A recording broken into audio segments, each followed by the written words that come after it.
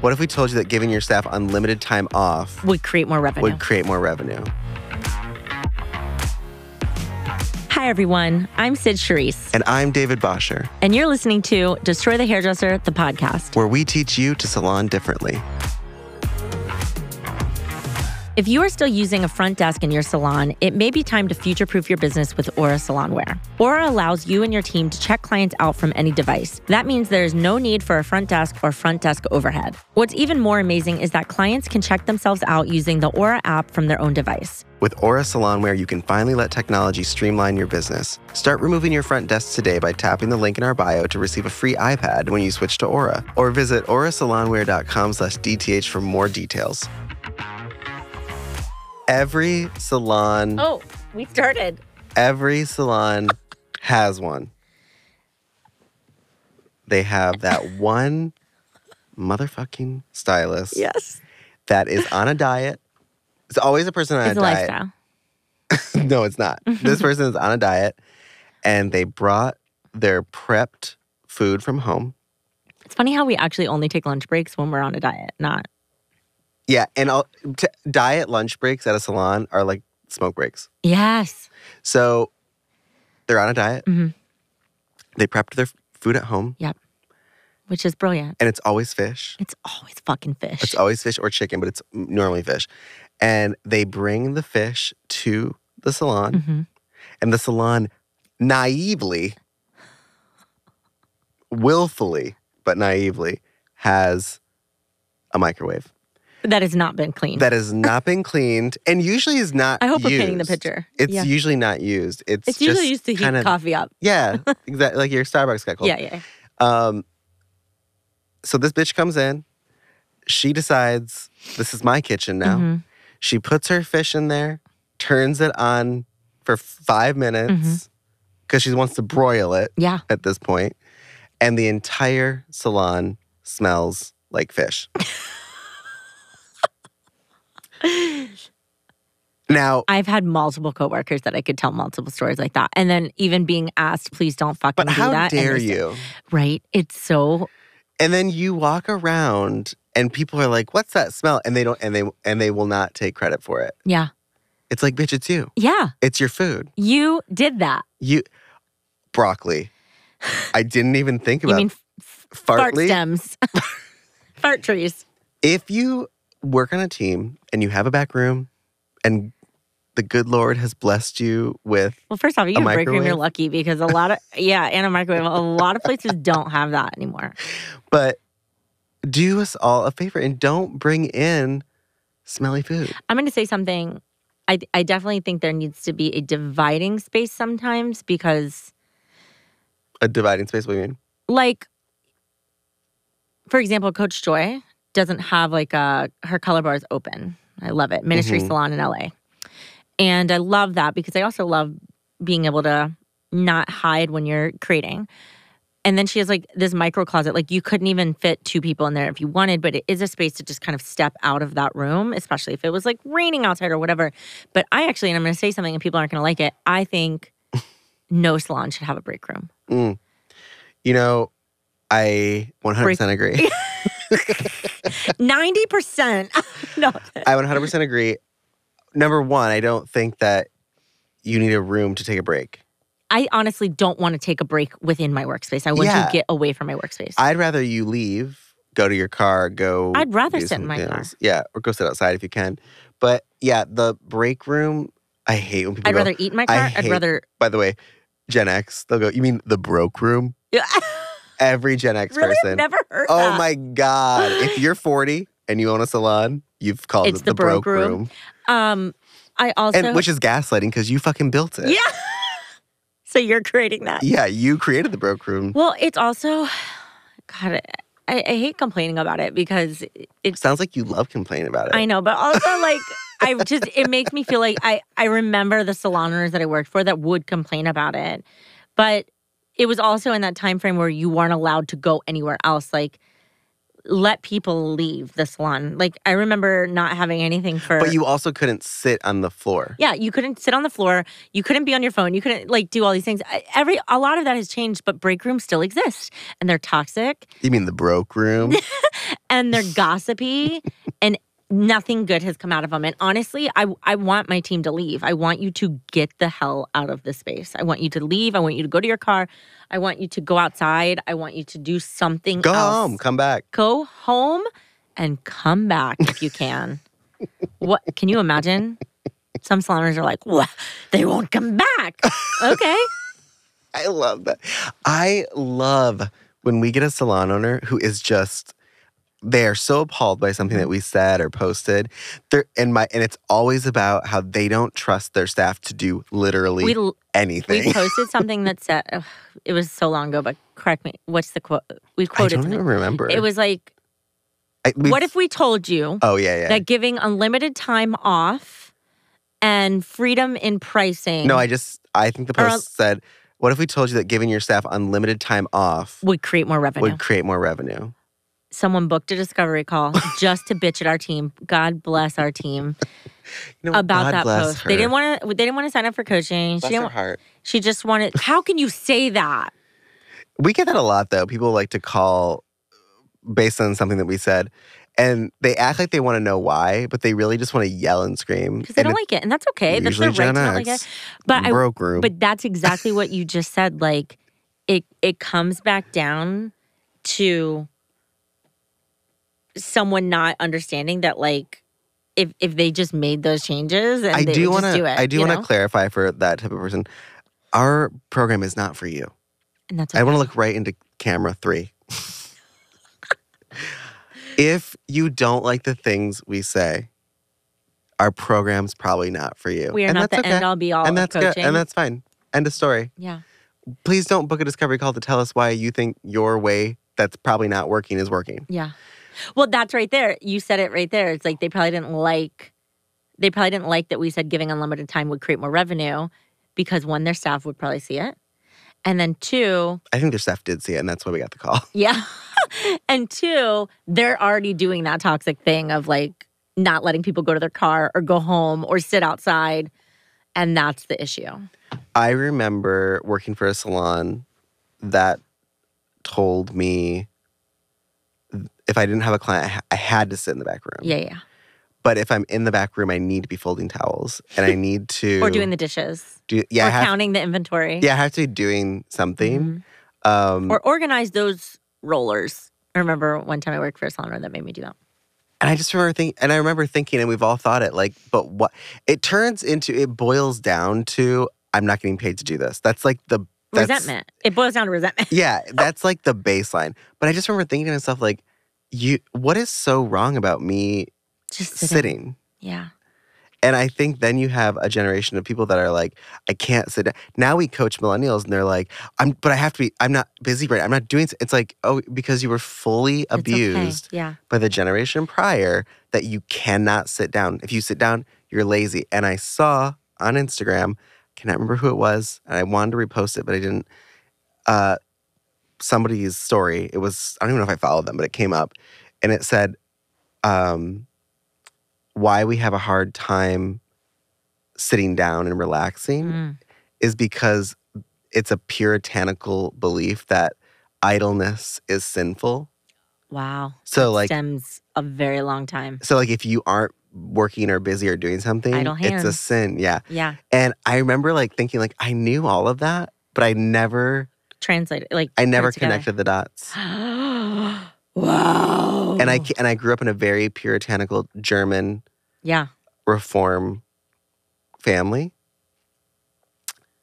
And it's very much like, if you're not working, then what are you bringing to society? Like, you should be working constantly. Yeah. And that's it. You know, it's natural when you're a leader to start to fall into micromanaging because there's more on your plate. So first off, if you're a micromanager, like, you're not in trouble, but we got to fix it because it's it's absolute insanity for you. Like, it's a form of suffering for the person that is micromanaging everything. You're constantly worrying, you're It's a stressed. symptom, not a style. Exactly. And I think that's whenever we work, I mean, you and I only work with salon owners, but when we work with them and we actually help them overcome micromanaging, the peace and relief that they feel. No, they don't feel peace and relief at first. Not at first. They feel anxiety. And Well, yeah, because then their staff member goes, I think I'm going to go home and I'll be back in an hour.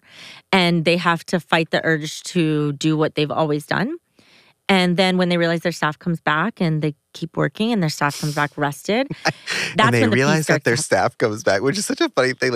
Like they weren't I know. going to come And back. if you have a staff member that truly just like never wants to be at work, then You should probably fire them. yeah, like we want people that want to work. I've met so many salon owners that will say, if I didn't make sure that they cleaned their stations, if I didn't make sure that, I'm like, what are you gonna do? Crawl in bed and make sure they wake up on time? Yeah. What are you doing? Yeah.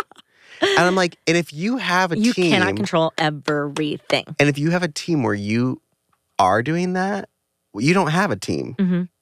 I don't know what have you children. have. You just have people that you, I don't know, boss. Like everyone thinks that I love when people will tell me too. We have such a great team. We're like a family. And I'm like, and are you the mom? Yeah. Are you the one that gets everybody's shoes on? Mm-hmm. Make sure everyone's lunch is packed? Yeah. I go, you don't want a family Yeah. when you run a business. It's, but that's the thing. It's like, I actually think going back to my initial statement, I actually think if you remove the break room, it would create more responsibility. I think if you remove the break room, I just pictured so good. So where do I take a break? Yeah. You You don't need a room to take a break. don't need a room. Also, I have been to salons where the break room is bigger than some of the other spaces, which is really shocking to me. That's a waste of square footage, and you could actually be making income on that. That's a waste of square footage for salons. Well, what happens too when you're constantly micromanaging someone is someone does crave peace, and we've all been there, so they'll hide in the bathroom. I do that in general. Yeah. That's I thought In our home, it's a safe space. But I really do. Maybe that's why I take 3 showers a day. it's literally the only place where you can have peace. Yeah, unless you're married to Sid. Sid will attack What you. you doing in there? Can I come in? Yep. No peace in my bathroom. But it's true. I think that's where we have to start thinking. And that's what I'm saying. Like, I think our methods upset.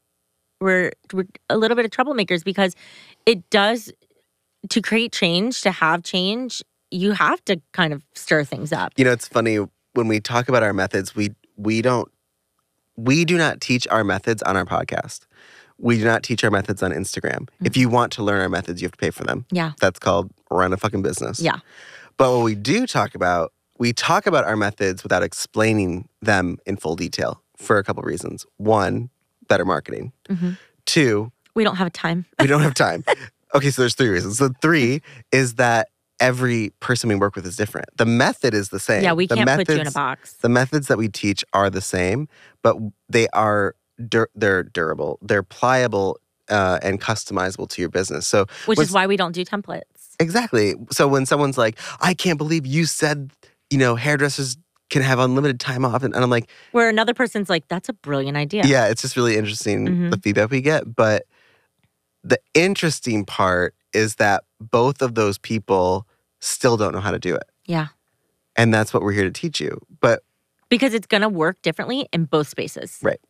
But it's just so funny to me that people are like, I listened to your podcast and you talked about going hourly and I don't know, like you didn't explain it. And I'm like, the podcast isn't where we explain our methods. It's free. It's where we talk about how Sarah heats up fish in the back room and ruins everyone's day. That's what the podcast is for. Yeah. Because I think hairdressers need I don't know what hairdressers need anymore. A good old fish fry? A fish fry. They don't need a break room because it attracts. Don't you dare heat that up in here. Once I worked at a salon where the break room was a stairwell. Stop. Did you work there too? No.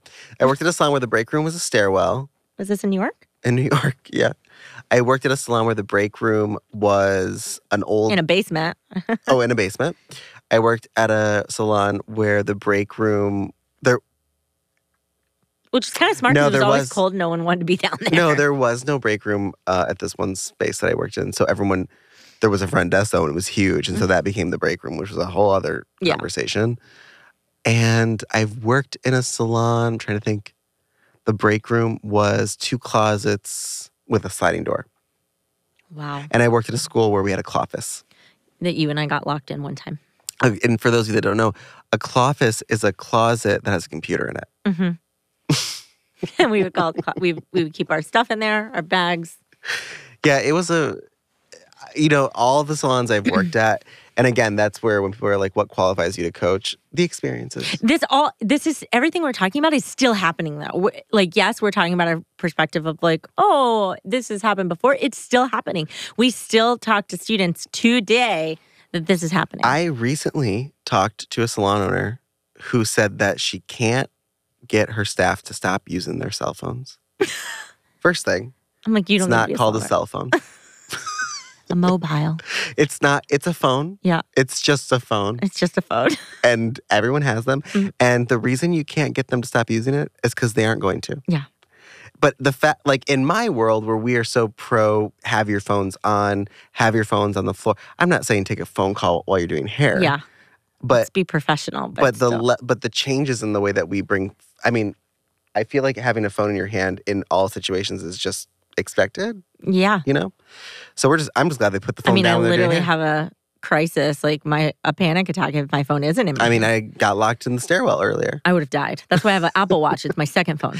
But my point is, I forget, like, because we talk to people all day long and a lot of them use our methods and they're having a great career and great experience and making more money. I forget that, like, there's the majority that are not doing those things. And then someone will say, yeah, I can't get my team to stop using their phones. I'm like, oh, you're way far behind. Yeah. Got to catch up, And buttercup. then when I say, oh, we actually promote them using their phones, they look at me like I've just shot them in the foot. You did. I did. I shot them with the truth bullet. Yep. Right in the toe. But Under the toenail. It's got to be painful. But, I don't know what the point of this episode was, but I do know that I want people to understand that when you learn a method, whether it's from us or you took a business class or you went to Tony Robbins and you got high off the pure oxygen, whatever it is that you did, please, that's not the end result. Mm-hmm. That's not all. Like, you have to. You are still responsible for creating the result you want. You still have to go back. You still have to implement it. You still have to make it work for you. What I hate is when people take advice from people and they go, it didn't work. It's like, well, did you edit it? Did you do anything? Or did you just do it? It's like trying to put I don't know. It just doesn't make sense to me. Like, you've got, when you take coaching, when you have a coaching session, when you are in a coaching class, take that information, learn it, and then ask yourself, critical thinking, how can I apply this to my business? CT. A good old CT, a good old EQ CT. Yeah. That's all I have said. I don't have anything else to say. Next time on Destroy the Hairdresser, the podcast. When you work for someone, I know that we usually make fun of the salon owner, but the hairdressers out there are looking for moms and dads. They are. Because they're looking for support. Yeah. Like I said, mentorship, guidance. This is my second family. No. They want to it be is held accountable. It's where you work.